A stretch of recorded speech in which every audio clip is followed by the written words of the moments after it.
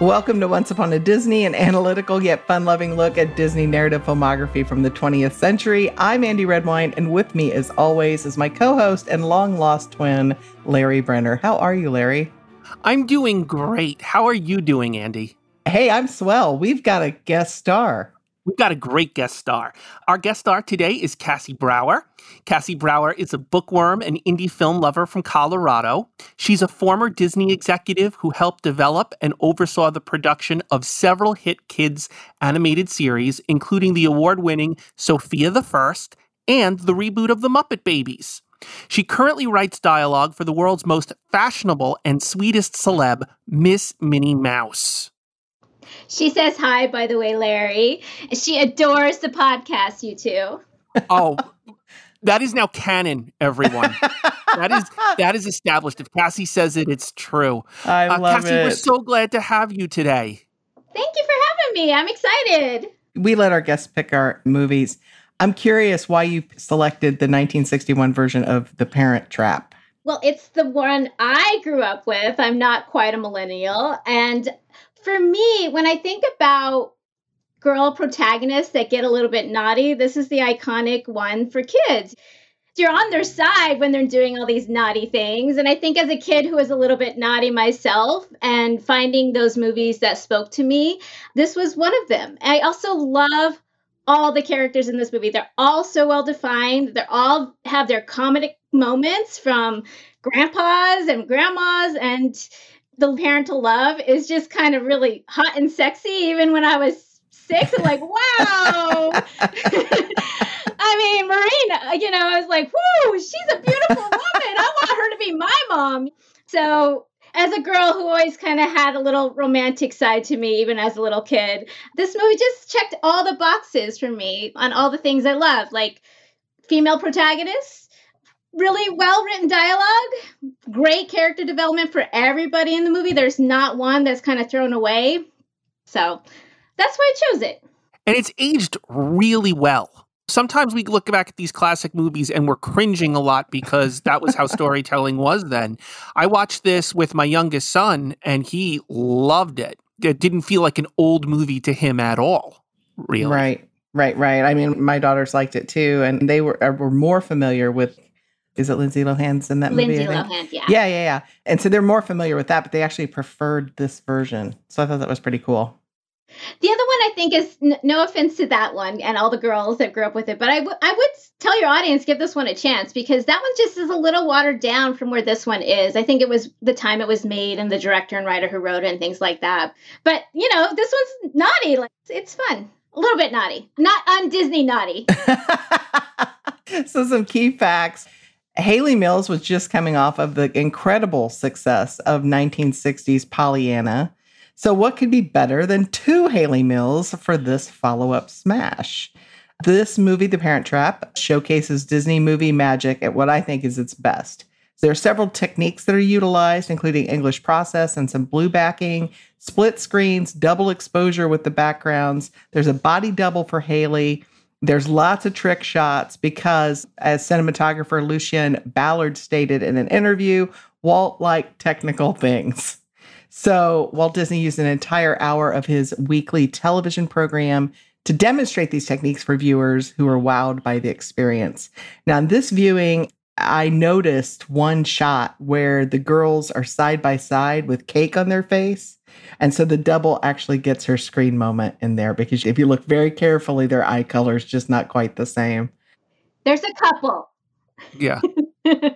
When I told my youngest that it was not 2 actresses, that it was 1 actress, his eyes went wide and he gasped. They pull it off incredibly well. Yes, they do. I find myself forgetting it's not the same actress, and I'm old enough to know better. Oh, no kidding. And my daughter last night was like, wait, they aren't really twins? And I'm like, no, they're not really twins. She goes, oh, that makes this even better. And there's no CGI. And she's like, well, how did they cut a film? And so she's Googling, how did they do this? So of the movies that Hayley Mills made for Disney, The Parent Trap was one of her favorites because of the way it normalized conversations about divorce. So a girl in Hayley's boarding school had divorced parents and had this great deal of shame about it. And so in this way, she felt that she made a difference in helping create less of a stigma about divorce for children. Great. So let's get into it. Let's start the analysis. For our listeners at home, this is the part where I talk about the Manish Tanah. The Manish Tanah is the opening prayer of Passover. It's where we ask, why is this night different from all other nights? But when we talk about the Manish Tanah in a movie, what we're really talking about is the point of attack. Why does the movie open where it opens? Sometimes we find that this is related to the inciting incident, but other times it isn't. We're really talking about what the decision-making was. Why did we choose to open here? Why does the story need to open here? And I'll throw out to you guys, why does this movie open where it opens?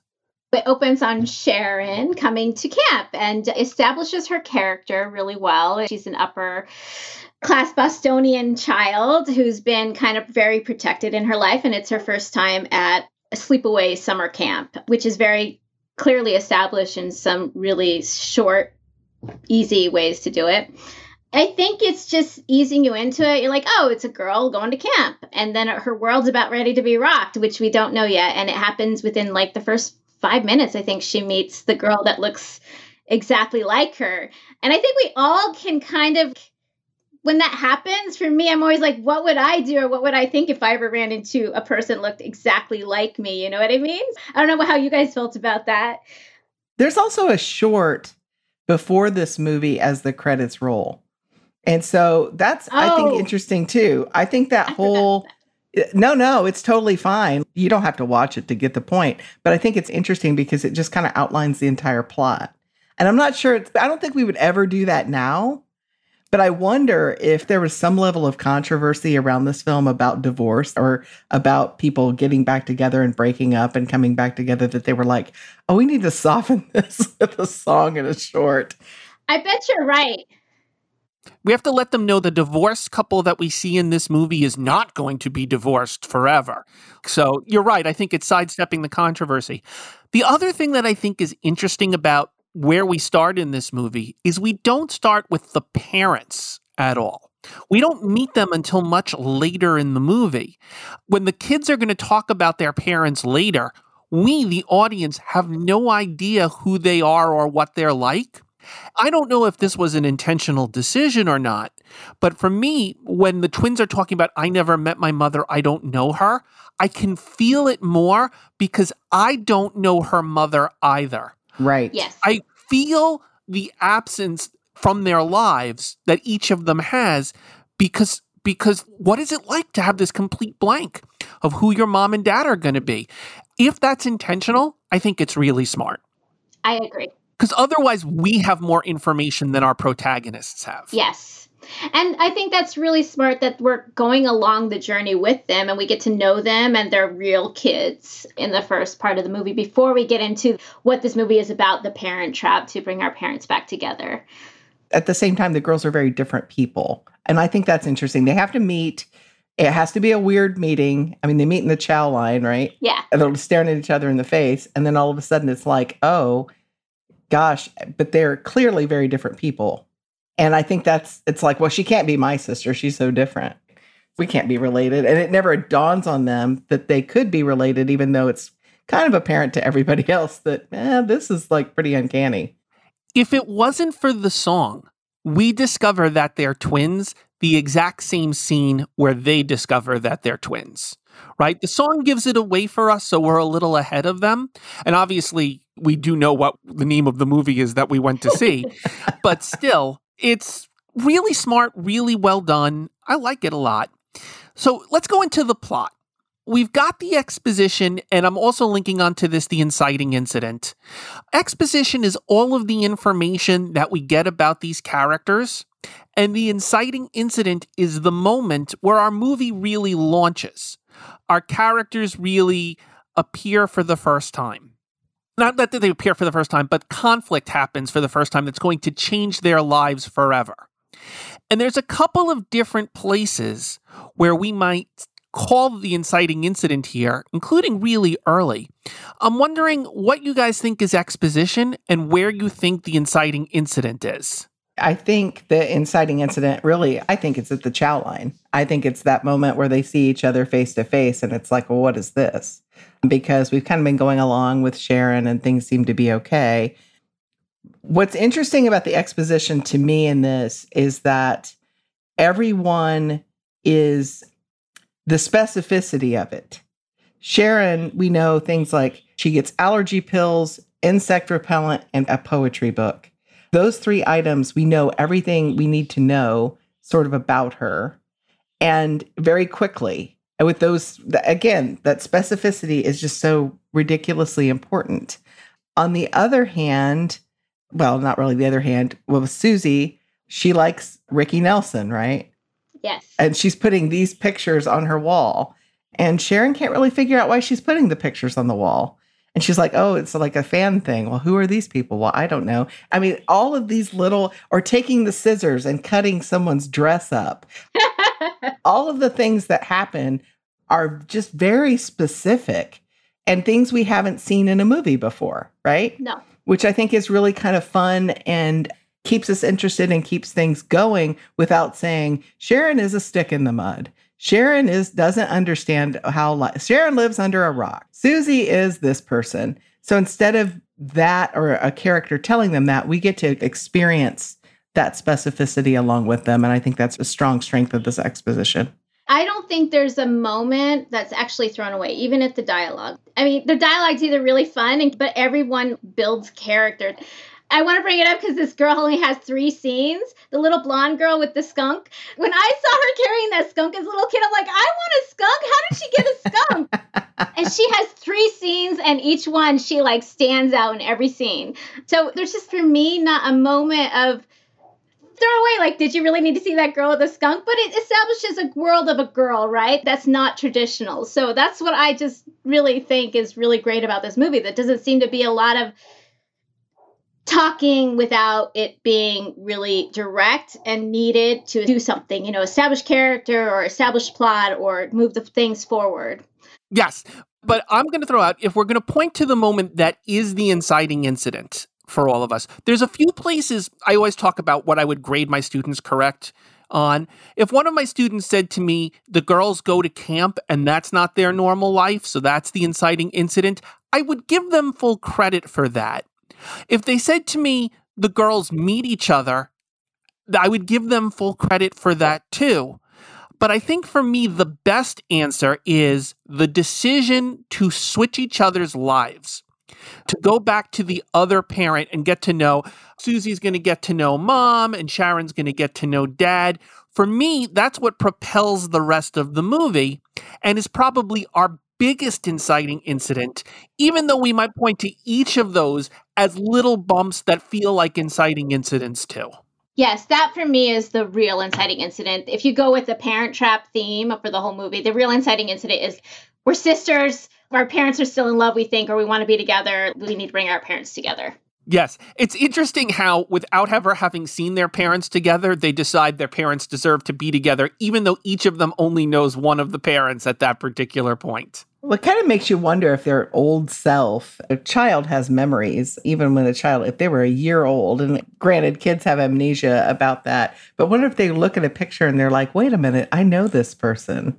And it's just part of, they're like, oh, we need to redo this. I need to be with her. She needs to be with you. We all need to be back together. Yeah, agreed. Well, I think there's also a longing in kids, especially, I come from divorced parents, not as young as these, obviously. And I have been around people that haven't had any parents or a mother or father, and you do long. You see that with like, oh, I don't have a good dad, or I don't have a dad at all in my life. But you have a wonderful dad, and I really, really want that. And I feel like I'm missing something because of that. We go the rising action, the climax. And the rising action is everything that happens along the way of the journey up until we get to the climax. And the climax is the place where stakes are at their highest. I often say the forces of good contend with the forces of evil. I think you'll agree with me. Rising action includes the early parts where Susie is with her mom and Sharon is with her dad. Sharon has conflict with Vicky. Susie chafes a little bit under the watch of her grandmother, bonds with her grandfather, all building up to still rising action when mom and dad are reunited in California and they both realize that the twin girls know each other. Where would you say this movie reaches its climax, where things are at their most tense, where the possibility exists that this movie might not have a happy ending? This is one of those movies where I think every answer you give me is going to be correct. There's more than one right answer here. So I was wondering what you guys look to as the climax. I would say the dinner when everything goes wrong. Their dad's getting married, 2 days later, 3 days later, to a new woman. And they just oh, this is going to solve it. But their parents just keep fighting. And their parents are literally at that moment say, we can't be together. We just do not get along and we can't make this work. I don't know if that's fully it, but for me, that's what do we do now? This movie is really great about putting obstacles in front of what the twins want. So that's one of many.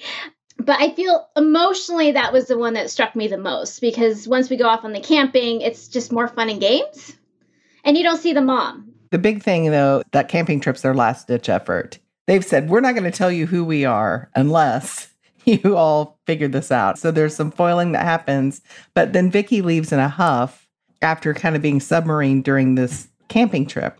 And so that for me is if this camping trip goes well and Vicky and Mitch get it together, then Mitch and Susan aren't going to be able to fall in love again at all. So it's either going to make or break this relationship. So that's my thinking. I'm going to agree with both of you. Timing wise, I think Andy's climax is more accurate to where the climax needs to be. Cassie's is a little earlier in the movie. But I think Cassie is also right in that the real conflict of this movie is between mom and dad. And the scene where they clear the air happens at that point. When dad comes back from the disastrous camping trip with Vicky, it feels like there should be a scene where maybe it's not all subtext between the two of them, where some things really come out between them, and it doesn't really materialize in that moment. Dad has realized Vicky is wrong for him and that Maggie is right for him, and that's just the way that it's going to be. So it feels like the perfect place for the climax would be there, but it's not there.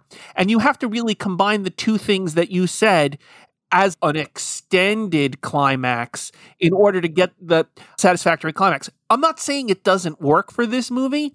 I'm just saying identifying the climax isn't neat and simple the way it sometimes is in other movies. That may not be a bug, that may be a feature, but it is worth exploring and unpacking.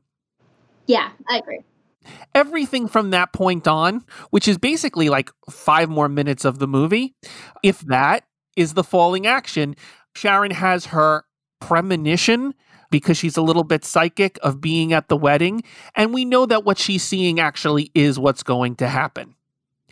If it is Sharon who thinks it, I know Sharon set up that she's psychic, but could this be Susie's first psychic moment? I think it was Susie. I think it was Susie because she was in the more boy pajamas and Sharon was in the girly ones.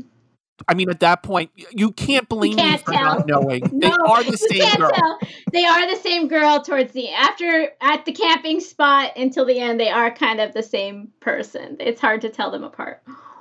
For sure. I wanted to switch gears here for just a minute and talk about dramatic irony. This is a technique as old as Greek tragedy, where the audience knows what's happening in the situation while the other characters have no idea. It's a technique that screenwriters can use to just build layers into their stories. And I certainly try to use it. I'm just curious, how do we think this script best uses this kind of technique? They use it really well for their comedy. My favorite scene is when we know mom is in town and dad doesn't yet. That whole scene until he discovers him and they have their confrontation is just, for me, really funny. I laugh every time. And I know it's going to happen. I've seen this movie a million times, but they use it really well for comedy. Mom is more in on the joke, and the joke is more at dad's expense. Mom is manipulating circumstances. She gets Vicky to go on the camping trip, even though we didn't think that was what scene we were leading towards. There's a lot of manipulation of events to be in the right place at the right time, a lot of setup and payoff and what have you. I think it works really well. And I think Honestly, as fun as the opening scenes in the camp are, that part of the movie is where the comedy is really funny. Almost feels to me that this movie gets structured comedy, serious bit in the middle where the twins are separate and it's heartfelt and they're getting to know their parent, and then we go back to the full-on comedy when the twins are reunited. That sounds right. I know when the twins go to their separate homes, we all know that it's Sharon as Susie and Susie as Sharon, but the rest of the characters are in the dark. Or sort of in the dark. Maybe Verbina's not in the dark. The dog's definitely not in the dark. And grandfather has his suspicions, right? But everybody else is kind of like, oh yeah, this is just how it is. And they don't really anticipate anything. You know what it is about that middle section for me, though? I'm going to point it out. I forgive the movie this because without this, there is no movie. But in the middle part of that movie where each is at their parents' house, the entire time I'm thinking, Maggie and Mitch are monsters for separating their children in this way. Selfish, irresponsible, cruel. It is. What judge did this King Solomon thing and said, you get one kid, you get the other kid, keep them apart? Or maybe the judge did that in the hopes that they would realize these kids need to be together at all times. But when I think about Grandma and Grandpa having never gotten to know Susie, when I think about Sharon never getting to know her dad, or the one moment where I wanted to stand up and cheer, and honestly, if it had lasted 20 minutes, I was there for it, was when Susie says, in a fit of anger to Maggie, says, this is absolutely wrong what you've done to us. And we don't live in that moment long because, again, this is a comedy and we don't want to live in that moment wrong. But Susie, I am right there with you. Your parents are monsters. Maybe you both would be better off without either of them. Would serve them right. Things like divorce, adoption, these were all very quiet things that people just kind of kept quiet and didn't really allow children to really know what their identity was. Prevailing wisdom was if you feed them and clothe them and do good things for them, then they turn out okay, right? There's no need for all of this children to be involved with all of this darkness or whatever. So yeah, I mean, I think it's neat that things have changed, but I'm with you, Larry. Monsters. It is the one thing, and a lot of movies have this one big flaw. How do you get past it? And it is, especially because they're twins. It seems to be even worse because they're twins in some way, because when you think about twins, or what we know of them, I'm not a twin, but I know some, they're really close. They have a different bond than maybe regular siblings. It's hard. Yeah, you know, if it was an older sibling and a younger sibling, would this idea of let's split up the kids have flown with them? It's if this idea that, well, because they look exactly alike and they're twins, it's okay to separate them. And we know Sharon and Susie are very different kids. They just look alike. And obviously, if we don't have this flaw, we don't have this movie. We don't have the movie. That's Yeah. the thing. We have to forgive it. But I'm glad that Susie calls it out in that moment. Yes. Because I'm mad. I'm still mad about it. And Larry, you've talked about how every movie has a big lie. You're allowed one big lie. And I think this is the lie that it's allowed. But I think if they'd added any more, we would not be okay with it. That's exactly right. This is the lie we have to buy. If we walk away from this movie and we say, you know what I didn't like about it? I didn't like that the kids grew up without each other. Right. Then you didn't like the movie. I mean, that's what you came to see. Yeah. Well, the other bit of dramatic irony that I've noticed is that Vicky is a gold digger, and we know that. And her mother's involved in this plot to get Mitch to marry her and then take half. But Mitch doesn't know that, and really the girls don't know it. Sharon knows it immediately. Yeah, Sharon's on board, but Mitch doesn't know. And so a lot of the dramatic irony, I think, happens really with Mitch. He really is in the dark with a lot. I kind of love that about him. For me, it's really funny because it does play into that oblivious man kind of stereotype. But because even when, you know, that shot when he's on his truck and he's like, I think something weird's in the air. It's like, yes, there is. There's something fun. Your life's going to be turned upside down. I love that it's kind of established that Vicky has learned this from her mom. There's like a throwaway line that her mom's been married 4 times. And you're like, oh, it's the family business. She's just went into the family business of marrying rich men. So, I mean, it's just really great. that line. One of my favorite lines of the movie is when Mitch says, "How do you feel about Vicky joining our family?" And Sharon, as Susie, says, "I think that's great. I've always wanted a sister. I'm so glad you're adopting her." It's a perfect movie moment. Let's launch into some of the characters. Let's start with Sharon. Again, we talked a little bit about that specificity revealing character, but what do we know about Sharon and what kind of a ride does she go on in this movie? Well, I mean, for me, I guess there is no getting away from the nature versus nurture bit of this. We have to talk about it a little bit, but it's very clear to me that Sharon comes from a very structured household. And she's going into an environment at the camp, which in theory is going to have structure, but also balance that structure with a certain amount of freedom. I mean, I have to say, she strikes me as very different from Susie. The performance that Hayley Mills and Hayley Mills give are really great throughout. But I always gravitate towards the Sharons over the Susies, the goody two-shoes, the rule followers. I'm more of a Sharon than I'm a Susie. And I do feel like the conflict between the two of them doesn't come from Sharon. Susie initiates it. Susie is the one who gets aggressive about it. And that maybe Sharon would have been willing to be friends with this girl who looks just like her, is willing to have a conversation about it until Susie starts going, "Why do you have my face, huh?" Yeah, for sure. As if Sharon had done something. Sharon, of the two of them, is the more emotionally mature, but she is the one who is less worldly or less street smart.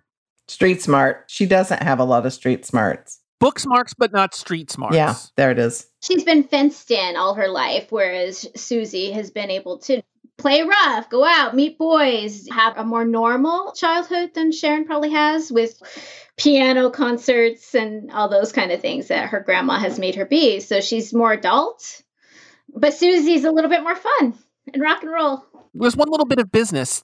I don't think that Sharon knows how to be with boys. The movie doesn't make a big deal about this, but Susie does. I think the movie could have been about that. I'm glad it's not, because not every... Me too. But it feels like something I know about Sharon, even if it's not canon. But Susie, Andy, you're a Susie. Is that what I'm saying? Well, Susie's more comfortable with men, I think, because she's her dad's girl. I mean, she's not afraid. She's not afraid of boys, and she's certainly not afraid to engage them or whatever and be like, "Oh, this is how your button gets pushed. I know how to do that." Talk about how great you are. And then all of a sudden, oh, that's so smart. And it's because of the absence in their lives. Sharon doesn't know how to relate to boys because she doesn't have a dad. Susie has trouble making friends with Sharon because she doesn't have a mom or is threatened by Sharon. And while Sharon has grandfather's... That's the only male in her life. Yeah, and he's a little henpecked. Little. It's not I love him so much. He reminds me of my I do too. grandpa. I think he's fantastic, and I'm so glad he gets his moment, you know? Yes. He gets to come out from under the thumb. Is so great. I spend the first 15 minutes of this movie hating Susie for the injustices she's perpetrating on Sharon. She is the antagonist of those first 15 minutes. I'm not on her side. But once the two girls are in the cabin together, Susie wins me over by talking about seeing the picture of her mother and thinking it was the most beautiful woman in the world. And it's when she wins Sharon over. Both audience and my character surrogate are won over in the exact same moment, I think. Yes. A lot happens in that isolation cabin, that's for sure. And it's smart. It's such a smart way.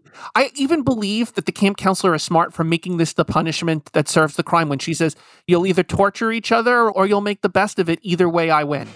Yep. And I'm like, you should have been the judge in the divorce proceedings because you would have set this family straight. Well, let's talk about the most beautiful woman in the world, Maureen O'Hara, as Maggie McKendrick. I mean, full disclosure, I will watch a Maureen O'Hara movie, even if it's not one of her best. She is fantastic in everything she does. And she is the most beautiful woman in the world in this movie. Camera loves her. Oh, yeah. She's a stunner. In this film, she's under her mother's thumb. She even dresses like her. She has her mother's hairstyles, and her dad is like, "Hey, I guess all the women are wearing this. Maybe you ought to cut your hair. Maybe you ought to be yourself." Susie and Sharon get their mischievousness from her. Oh, absolutely. 100%. Yes. In fact, Susie may be more like Maggie than Sharon is like Maggie. Mm-hmm. Well, I don't know. Sharon has some really good scenes with Vicky where you see the Maggie. Oh, yeah. come out in her. That's true. Yeah, I I'm mean, like, wow, I could never talk to someone like that when I was 13 years old. Sharon's the one who takes the scissors to that dress. Yes. It's true. Sharon does give as good as she gets. I have to give her credit for that. I think even more than Susie after that opening, after that, it's like Sharon is one tough cookie. I'm like, wow. Do you both get the sense that after Mitch, while Mitch may have dated, and we know he's dated since, do you get the sense that Maggie never did again? Yes. That she has been without a relationship ever since? Yeah, because she even says it's been a long time. Oh, I read subtext into that too, Andy. But I also wonder if a big part of Maggie's problem is her mother. If her mother may have in some way sabotaged her relationship with Mitch. I mean, I don't know. We never really find out what was the final straw that led them to divorce. But I blame Grandma. Me too. Well, you see it, Larry, like when she's in her home that she grew up with, she's very buttoned up. And then when she goes to California, you suddenly see the fun Maggie. So I think that's where it comes from. You see who she was or who Mitch brought out in her. She could fully be herself for the first time. Having a grandma who was a little binding towards myself, I can totally relate to that. She was always telling me, like, be a little lady and stuff. I'm like, I don't want to be a lady. I want to splay my legs out and not wear dresses. You can see that Mitch made her feel comfortable. And for the first time, she could let her freak flag fly. So you clearly see, like, Boston, she has to be buttoned up. But when she goes to California, she can be her true self. If the movie had space for it, I wish the movie had Maggie standing up to her mother. I don't know where that would be in this movie. And it takes away from the girls standing up to their parents. The movie is ultimately not about that. Grandpa gets that moment, standing up to Grandma a little bit. But I would like some recognition that Maggie suffers under her mother's constant control. No question. And of course, sparks really fly with Mitch when she socks him. Oh, right? yeah. I mean, it's like, wow, she really let him have it. And I think he's kind of turned on by it. Because at the end of the day, a strong woman who speaks her mind is the sexiest woman in the world. And if you don't like that, there's something wrong with you. If you like a Vicky who will tell you what you want to hear, but you don't want a voice that will challenge you, you're wrong. Mitch Evers, let's talk about him. Brian Keith, who is great in this role, his aw shucks kind of, Yes. I mean, I really love watching performances, and I think this is a really good one. Yes. I just love, you can tell he just does not know how to deal with a teenage daughter. Every scene he's uncomfortable and he's like, "Ooh, can I kiss you still? Like, what is this?" And then their conversations, it's very clear, like he's a very funny bumbler with women. And you understand why he fell for Vicky and cannot see that she just wants him for his money because he's just oblivious to that layer. The absolute best scene with Mitch is where he is having a conversation with Sharon as Susie about the birds and the bees.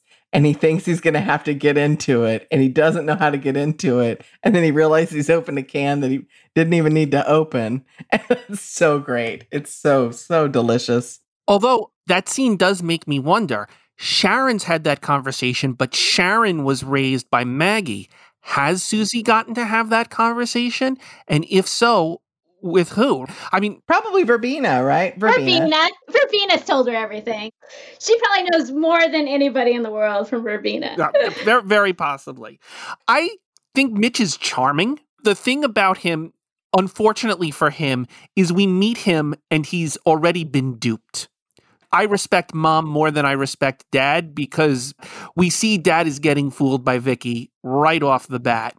But I love the way he talks to Sharon when he thinks Sharon is Susie. I love that they're pals and that they're buddies and that he's an active part of his little girl's life and that she really is his world. You can tell he wins me over because you can tell he adores her and has legitimately missed her over the course of this. Oh, the great little interchange with him and Hecky when they talk about, didn't you get rid of her? Ah, she's just hanging around the airport. I thought I'd bring her home. It's so great. It's just, Yes. it's so lovely. Let's talk about Vicki Robinson. She's an antagonist on a mission. What do we think about Vicki? She does her job. She's a villain you love to hate. But she's a smart villain. What I like is she immediately recognizes who she believes to be Susie as a threat. She tries to charm her. She tries to play those little tricks. She recognizes that the way in might be, well, you grew up without a mother, so maybe I'll offer you that. I'll dangle that in front of you a little bit. But she sees the woman in front of her, whereas Mitch just sees the little girl. Little girl. Vicki recognizes, oh no, this girl is an equal to me. I'm going to have to use every weapon in my disposal to win here. I don't like Vicki. I'm glad Mitch doesn't marry Vicki. He would be miserable. She's terrible. But I respect how much she's playing to win. Villains play to win. That's great writing. And Vicki does not give up easily. So we have Charles and Louise McKendrick. So I already mentioned Charles reminds me of my grandpa, who was a little bit henpecked, but the sweetest guy. He was my grandpa, the best man in my life. So I just always have a soft spot for him. I think Louise is a little, you get who she is, but you don't love her. Like Larry was saying, you're like, oh, poor Maggie's been under that woman's thumb forever. No wonder she is the way she is and is hiding in Boston instead of pursuing what she really wants. Every scene with them made me remember how much I love Gilmore Girls. That whole family, if you told me that Maggie and Sharon were going to run away to Stars Hollow, I'm there. They do feel like fully realized people, even though we don't see them very much. You do get a sense of their history and their continued relationships. One moment that I thought was really smart in a movie like this, where we could see Grandma as one of the antagonists of this movie, she's a minor antagonist, if anything, is when Sharon reveals herself to actually be Susie. It affects her emotionally too. And Grandpa pulls her aside because it's not her moment to have. But it's all real there. Because grandparents being separated from their grandchildren, that's hard too, right? Yes. For sure. And they make a moment of it, to your point, Larry. They don't just rush into Sharon and Maggie. They make a moment for Grandma to have it too, which is really wonderful. A lot of movies don't do that, you know. Yes. Once they have the big reveal, then it's all about the main core cast. Every character in this movie has a moment, you know. Mhm. Even the side characters that are normally thrown away. It feels more real to me because of that. You wouldn't just suddenly cut to the close-up in a real-life situation like that of the two main people. You would have Grandma coming in and going, oh my God, I missed you, and you would have Grandpa and everybody, you know?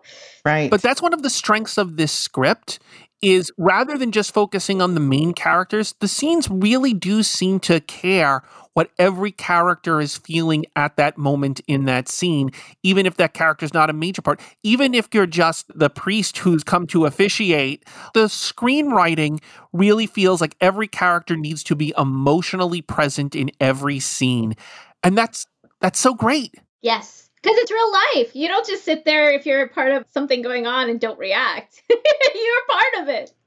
Absolutely. I think the sweetest moment with Grandfather is when Susie holds on to him and smells, and she's like, I want to live in this moment. I want to remember this peppermint tobacco smell. Yeah. That's a sweet moment. Again, it's the specificity. I keep going back to the little moments of this movie and why I like them. Even that line about, oh, I found her at the airport. It's this great texture. It's character establishing, yeah. Speaking of some characters, let's talk about Verbena and Hecky. Let's talk about the folks that work at the ranch. What do we think about those two? I love them too. They're on screen very little, and they are very memorable. Well, I mean, Verbena gets a little more screen time than Hecky does, I think. Verbena has kind of stepped up to be Susie's mom, but she's not Susie's mom. I feel like she's come up with this strategy to parent without parenting by framing everything by saying, I don't say a word. And the subtext is, because I'm not your family and I'm not your guardian and I don't have the right to tell you anything, but then I still tell you because you need to know. It's an interesting strategy I feel like she's more than just gossipy. I feel like she's just negotiated her way into the family in this way. I love that she constantly looks at Mitch and goes, "You didn't know what a good thing you had when you had it." Yeah, I love it. It's great. It's great.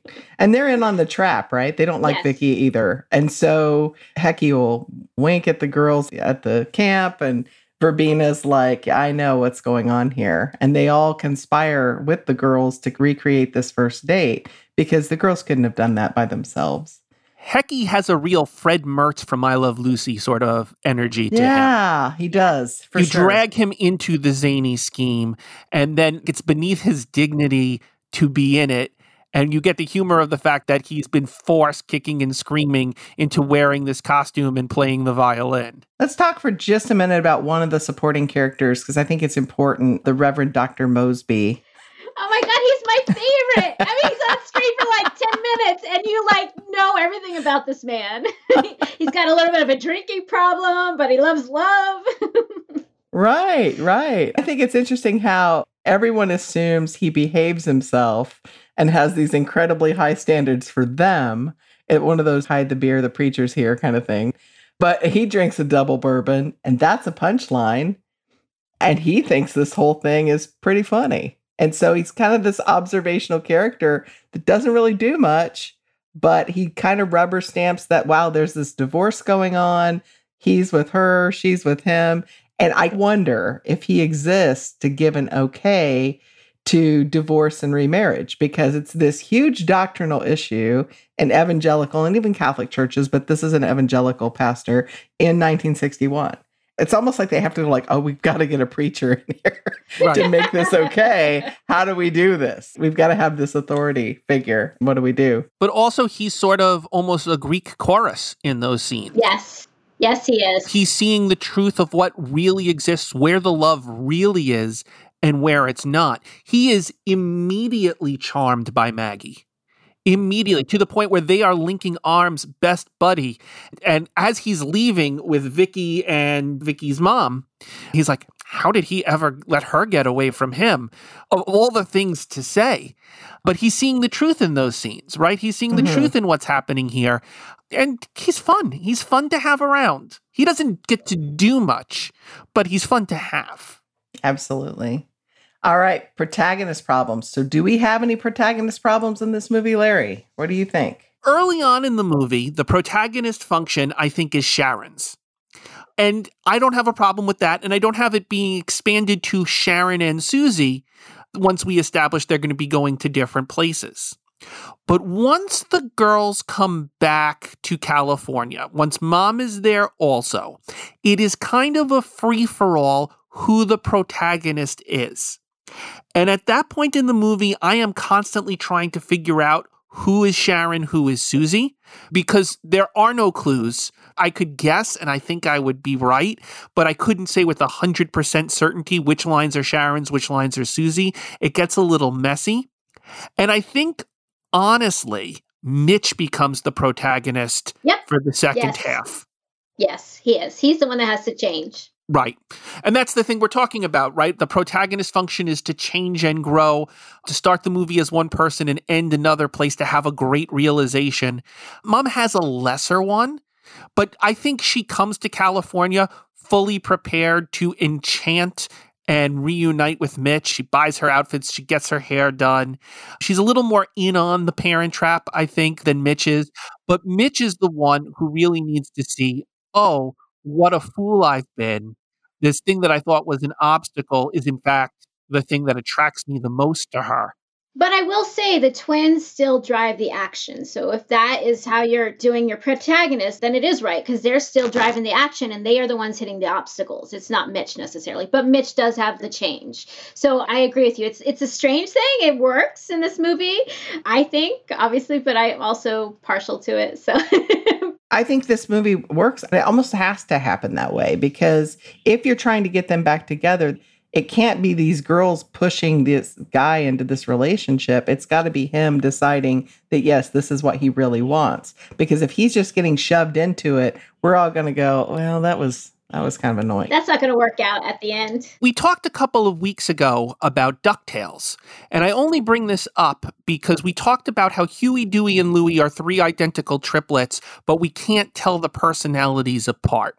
And I do think this movie, in the second half, suffers from this a little bit. It is only when Sharon and Susie are alone together that I get a sense of them as separate people. But when they're both in the room with Mitch, or they're both in the room with Vicky, or they're both in the room with Mom, they're kind of one person in those scenes.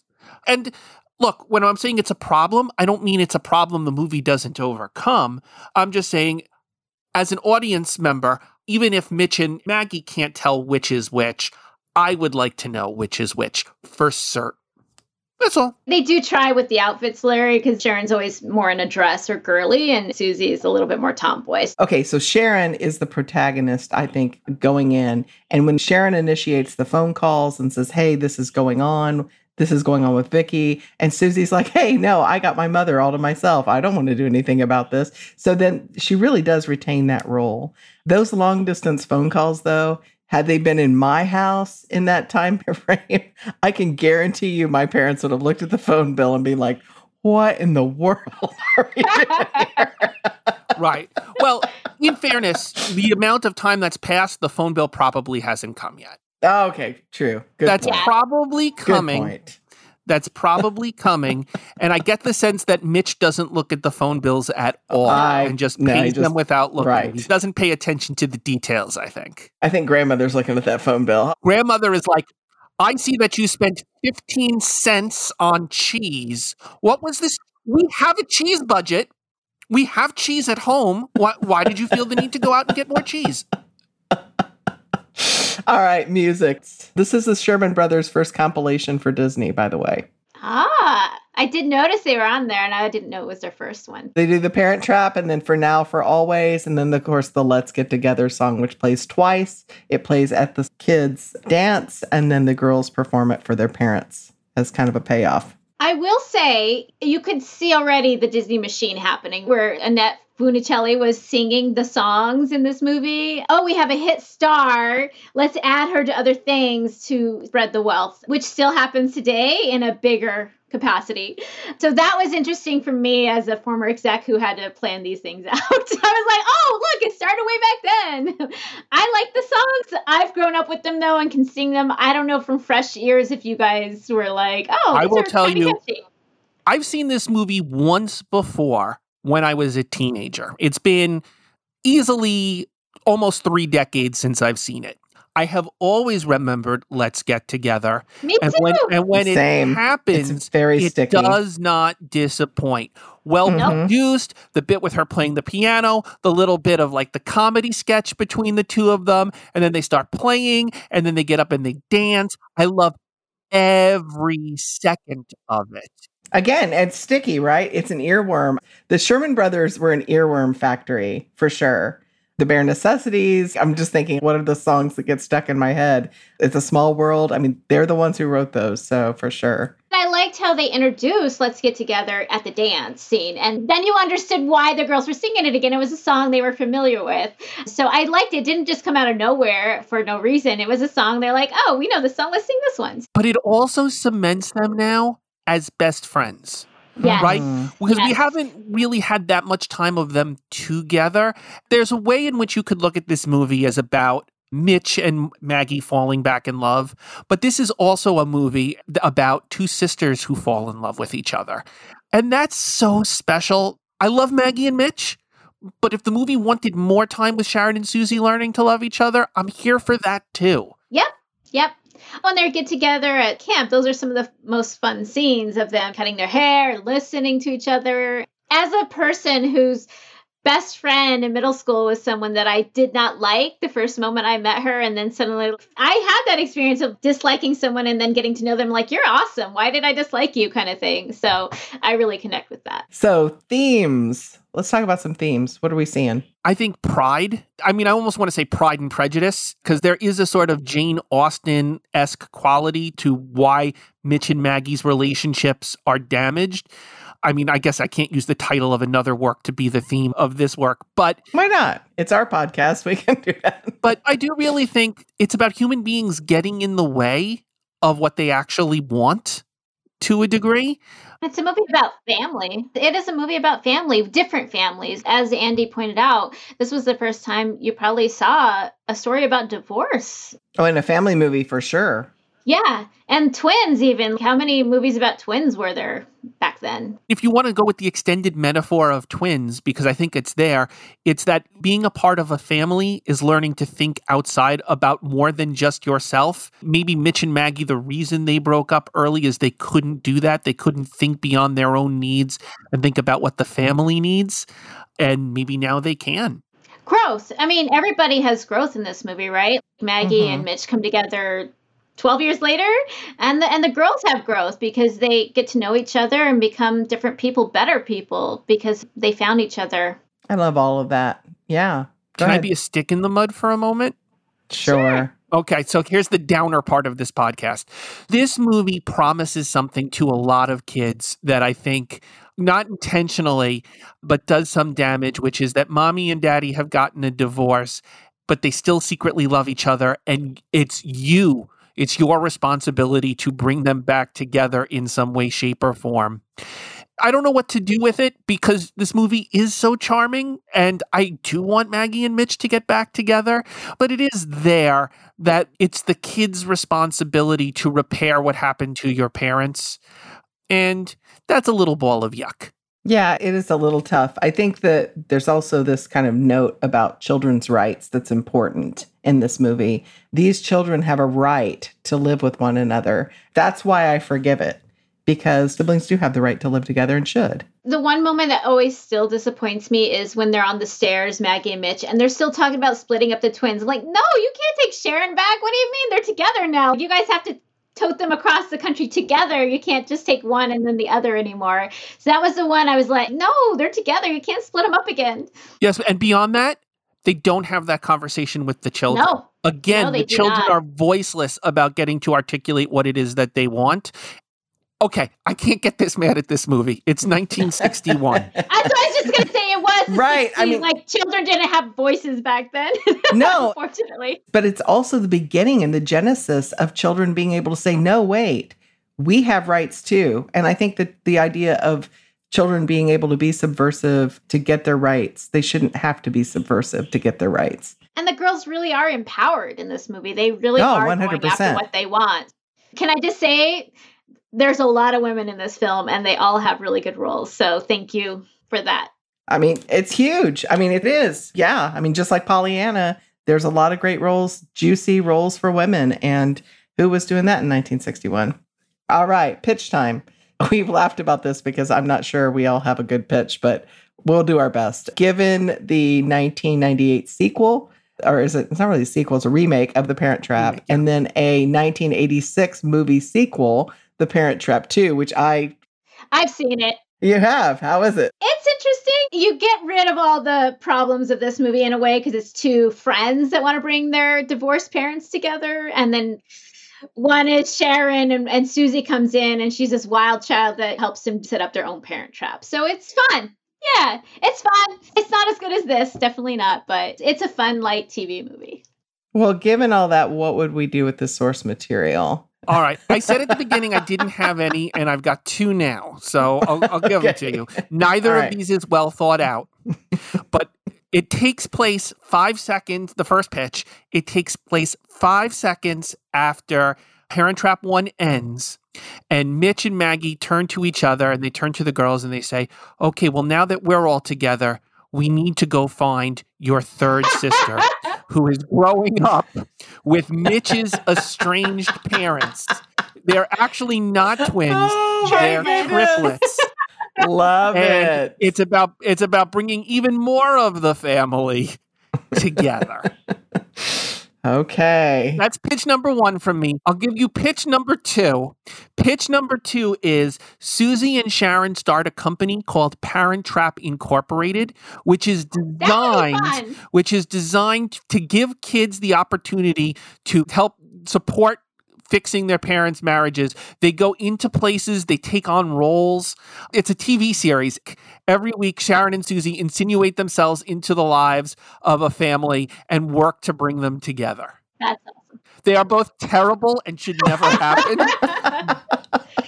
But if someone wants to pay me to do that, give me a call. Send me We an are email. available. Well, they have done the second one, kind of like there was this movie a couple years ago about these two women that break people up. So it's kind of the same take. They go in, they're hired to break up people. So there you go. It's not as happy. It's the breakup instead of the makeup. There we go. All right, so mine is equally bad. We have grandfather and grandmother who get divorced after this because of all of their conflict, and the twins try to get them back together, but it doesn't work. Aw, you ended on a downer. Well, I think grandfather's going to get out from under grandmother's thumb and discover that he's a real human being.